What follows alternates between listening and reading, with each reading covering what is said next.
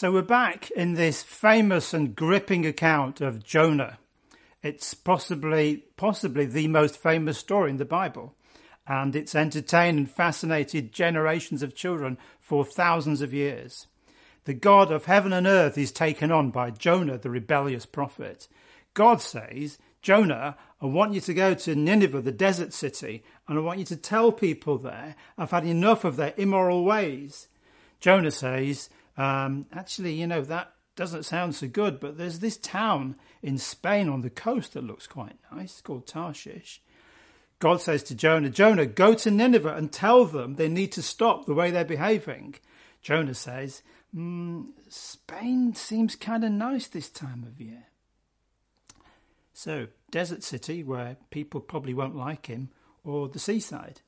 Jonah chooses the seaside, and so he sets off on a boat to go. But even then, there are adventures at sea, and God sends a storm, and there's the men on the boat think they're going to drown, so they throw Jonah into the sea to quell the storm.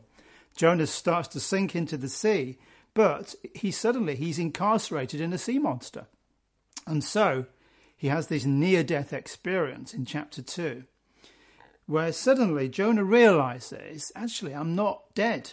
I'm not going to drown. I seem to have a second chance. The rebellious prophet has a change of heart, and this is where we pick up the story today, where Jonah is in the belly of this great sea creature, whatever it is. There are more twists and tales to come in the story, but this is where we'll jump in today. Now, whether you read the story of Jonah as a story that God has given us for our education, for our encouragement, to challenge us, or whether you take the story of Jonah as a historical account of a man that really happened, the lessons are the same, irrespective. The lessons are the same. First of all, let's take a look at some of that passage that was read to us by Alison. It's Jonah's prayer, and it's actually in the form of a psalm.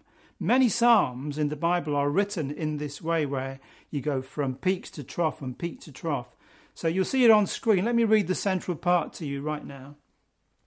So Jonah says, he's in the belly of this sea creature, and he says, you hurled me into the depths, Lord, into the very heart of the sea. And the current swirled about me. All your waves and breakers swept over me. So he thinks he's finished. I said, I've been banished from your sight. Yet I will look again towards your holy temple. The engulfing waters threatened me. The deep surrounded me. Seaweed was wrapped around my head. To the roots of the mountains I sank down. The earth beneath barred me in forever. But you, Lord my God, brought my life up from the pit.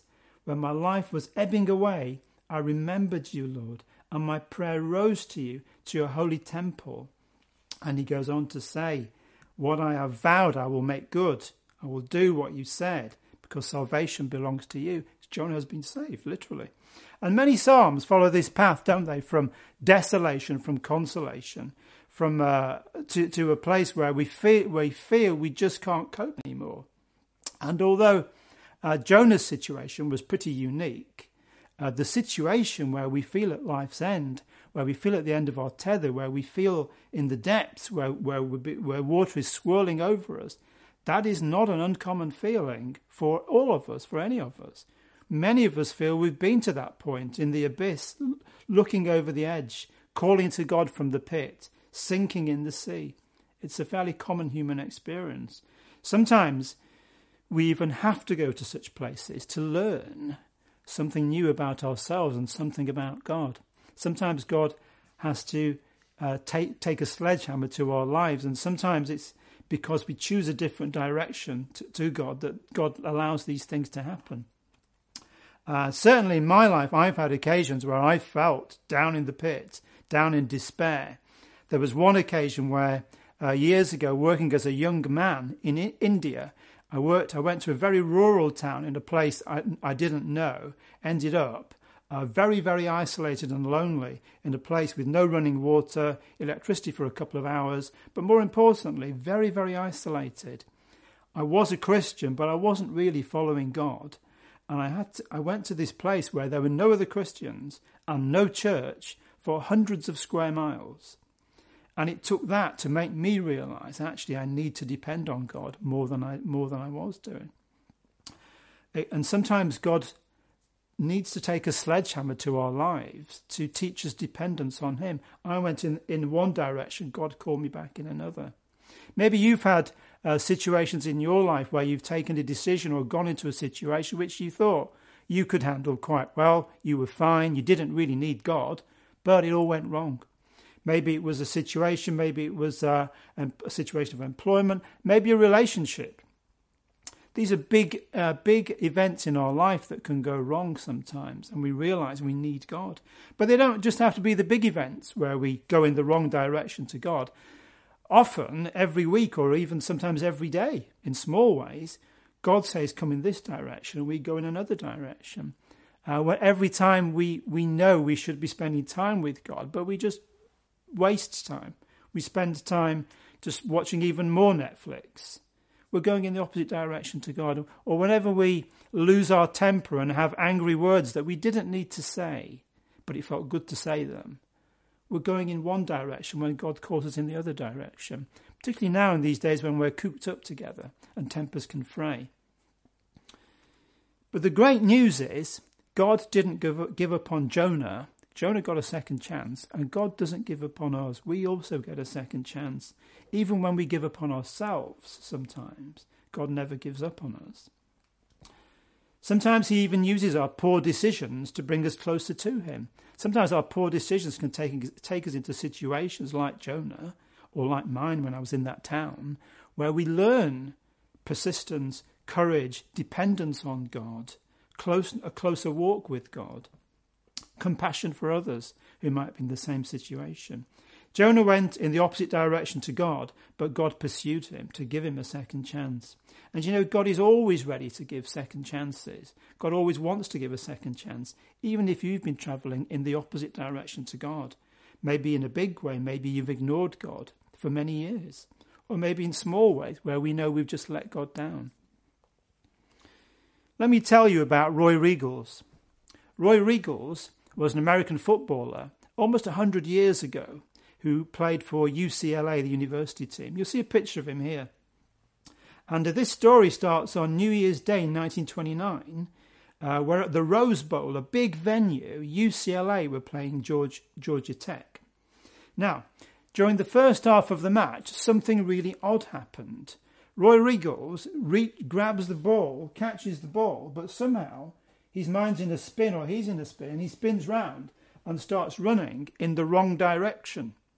In fact, he runs back towards his own goal. He runs for 65 yards before one of his fellow teammates catches up with him and tackles him and brings him down. It's an amazing situation. Watch this video now. This video clip, by the way, is almost 100 years old, so it's not high definition, but have a look at this. Blooper for all times. Now about the most famous case of misdirection in the history of football. Wrong way Roy Riegels retrieves a fumble, then rockets 60 yards to the end zone. Roy, great play, wrong way.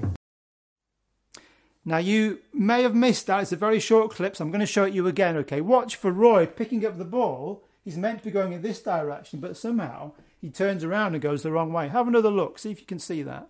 Blooper for all times. Now about the most famous case of misdirection in the history of football.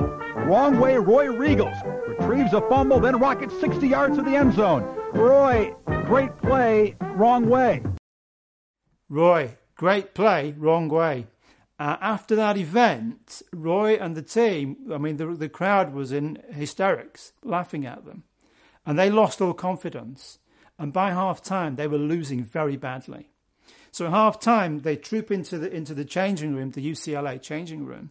All the men sit down on the benches except Roy, who goes to sit in a corner on his own, puts a towel over his head and starts crying like a child.